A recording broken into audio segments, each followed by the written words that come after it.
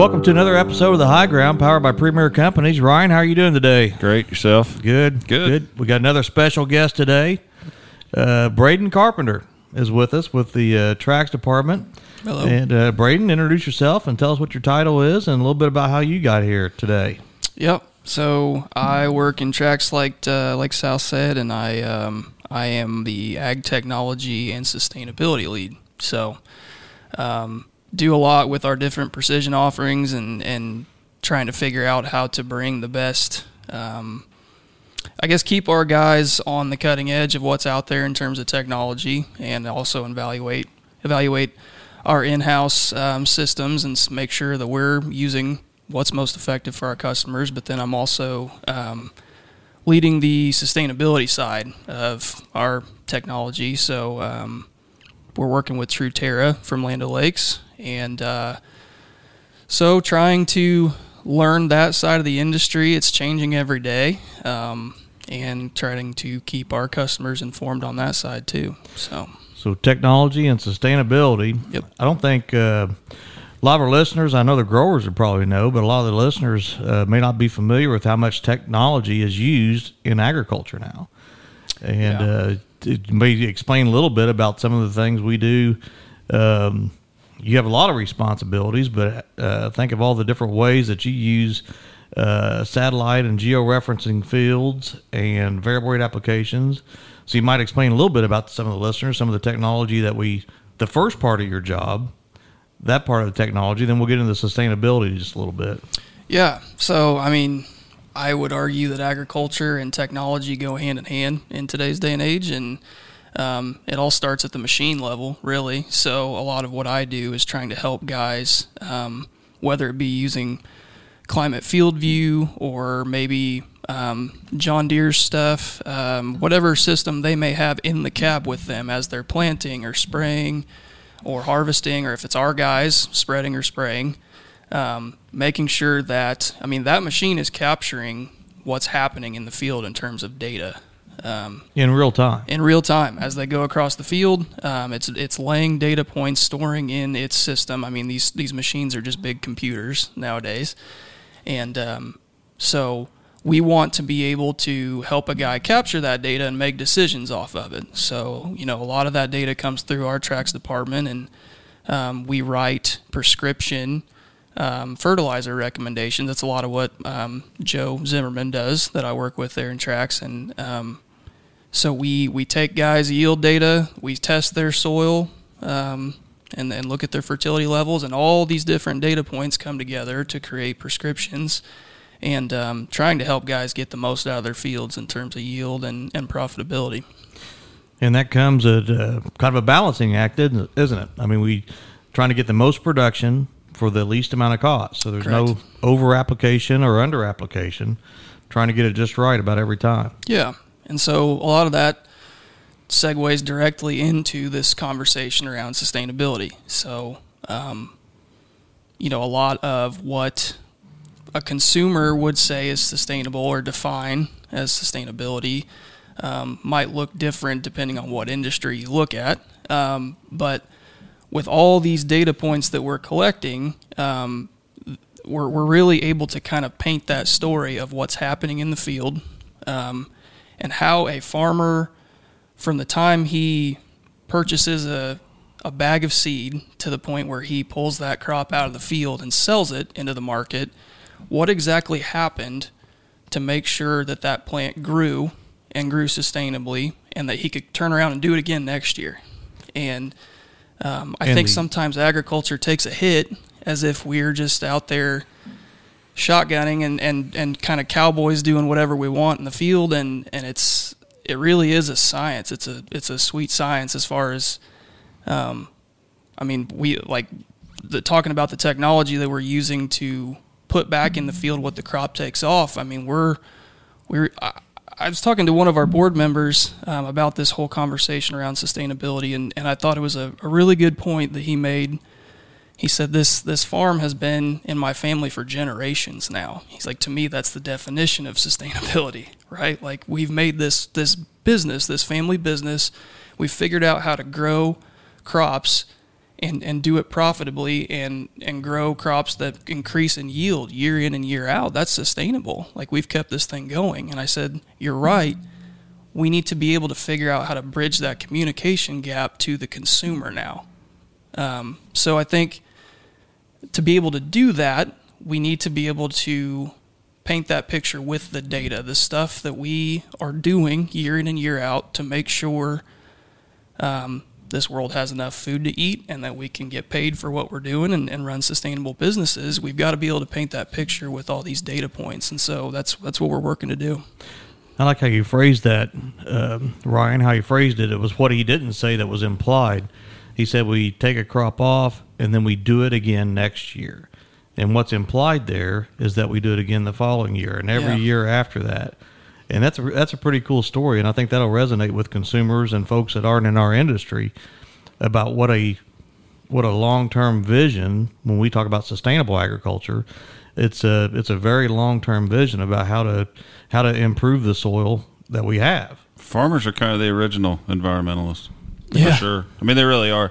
And when your livelihood depends on that ground and its producing capabilities, plus the fact that they live next to people who don't do what they do. I mean, they have had to get along with neighbors for years. I mean, from livestock and range to the fences to all of that, now controlling what they spray and when they spray, and multiple passes application for nitrogen, so that's not getting away, but they're still maximizing yields. And the percentages, and I don't remember the percentage off the top of my head, but how much less pesticides we're using now compared to what we were versus per bushel of grain produced, that I would venture to say that anybody who is on the anybody who's on the environmental bandwagon, I would say the farmers probably are in the front seat on that. Yeah, and we know so much more. I mean, when Braden started, he'll be rolling around to a 1-year anniversary here pretty soon. Yeah. And whenever Braden started, and we're talking about this position about sustainable agriculture, and it's a key imperative for us because we know so much more. And we just had agronomy training yesterday morning. Every year we have lots of training sessions throughout the year, and we talk about, and Ryan mentioned it, multiple applications of nitrogen. Our listeners may not know, but we're trying to put more and more nutrients at the plant and applied at the time when they'll need it, whether it's in a growth stage or a reproductive stage for that plant, so it's not out there in the environment any longer than it has to be. Yeah, not only are we considering timing, but we're also adding things like nitrification inhibitors or urease inhibitors, right, to be able to not only put that fertilizer at the plant when it needs it, but make sure that if there's a huge rainfall event or whatever, that the fertilizer we just put down stays put and doesn't get out into the groundwater or move out and cause other environmental concerns. So from a grower perspective, I know we talk about, matter of fact, I've got a TRAX shirt on today. That is our Precision Ag department. And we say that TRAX is how we farm. We make data-driven decisions. But Premier Ag Sustain, powered by Truterra, one of the Insights engine run through Land O'Lakes, Premier Ag Sustain is how we show we farm. And so for a grower that wants to be able to show a stakeholder or someone that's outside of agriculture how they farm, how would Premier Ag Sustain fit into that? Yeah, so I mean, with the partnership with Truterra, there's obviously today, as it stands, carbon opportunities. There's these eco markets that are developing, and so all the data we're collecting and helping guys organize can go towards that. That's an emerging market. It changes every day, so we're learning together, I would say, the guys that are participating in the TRAX department. But in terms of just general data collection to be in sustain, we're basically developing report cards for these fields. We're trying to tie a metric to sustainability, right? We're trying to be able to measure it. To a practice or a product. Practice. Yeah. So we're looking at like nitrogen use efficiency. So we just talked about we're putting nitrogen out there for the crop when it needs it. We're trying to protect that nitrogen so that it only gets to the crop. So we take those numbers and we put it against the yield then at the end of the year for that corn plant, and we come up with a nitrogen use efficiency number, so we can tell an outside stakeholder, a food company, maybe a landlord, I don't know, whoever it may be that's interested, like, hey, I'm not just out there trying to plant a seed and then harvest it. I'm also trying to be a good steward of the asset, the most important asset I have, the soil, right? So, when you talk about showing how we farm, it's kind of like I said earlier, like trying to start this conversation or start to bridge this communication gap of maybe what the everyday person in the grocery store thinks agriculture is and what our customers, our farmer owners, know agriculture to be and what their dads and their granddads knew it to be, and how it's changing and how they are adapting. Like, I think farmers are some of the most adaptable people out there, right? Like, I mean, there's new products in the industry all the time and new practices being introduced, and they meet demand. Farmers are like any other business owner. They respond to demand. So the industry's changing. People care more about where their food came from and how it was produced. And so I think a program like Sustain and us partnering with Truterra, we're trying to help farmers prepare for that industry change and be able to respond to it and hopefully create opportunity not only for them today, but maybe their son or daughter who wants to take over the operation in the future. Yeah, and if I'm a farmer today, I guess I'd put it this way, is that the time to have, you should have your story together before you're asked for it. I mean, that's the worst time. If someone asks, tell me how you brought this crop to market, or tell me how you cared for it. Tell me the history, the chain of custody, whatever fancy term we want to put on it. The time to know that is before you're asked. And Premier Ag Sustain is a data record keeping tool that allows us to start layering in history of cover crops, tillage, practices, because I think you said it there, Braden. The consumer, they're not dumb. They just don't know, and they're curious. I mean, people want to know, where'd the corn come from, or what was used on it, or how was it grown? We're just curious. I think it's a good thing. Yeah. I think it's. There's never been more interest. Like, I kind of joke, like, especially in terms of the carbon markets, being able to help out with atmospheric concerns, like agriculture's never been sexier, right? Like, all of a sudden people are real interested about what happens out here in the field. And I know that can make some of our farmer owners a little hesitant or a little uneasy. Like, why does somebody off on the West Coast care about how I farm? And I understand that. And I mean, it's different. It's an adjustment. But I do think there's going to be opportunity with it. And so to me, that's what we in TRAX and as a retailer at Premier are trying to provide for our customers, is that opportunity to help their business shift into this new age of agriculture. And to be able to show how they farm. Yep. And to be in that spotlight through these big companies that want to say, hey, this is where our products came from. This is how good we were at producing it, or they were at producing it, and these are the products that we supply to our customers. But that is a good thing for ag to get back into the spotlight. It's kind of gone full circle, where ag used to be the forefront of everything because that's how you ate. That, from hunting and gathering into producing your own food, it was that important. Then it seemed to wane as this population of our farmers have dropped down to less than 2% of the population has anything to do with actually producing food. Now it's kind of back at the forefront, and I think it's probably a good opportunity to highlight that 2% and say, these guys are doing it and doing it well. And this country has a lot to be proud of through its farmers and what they can do.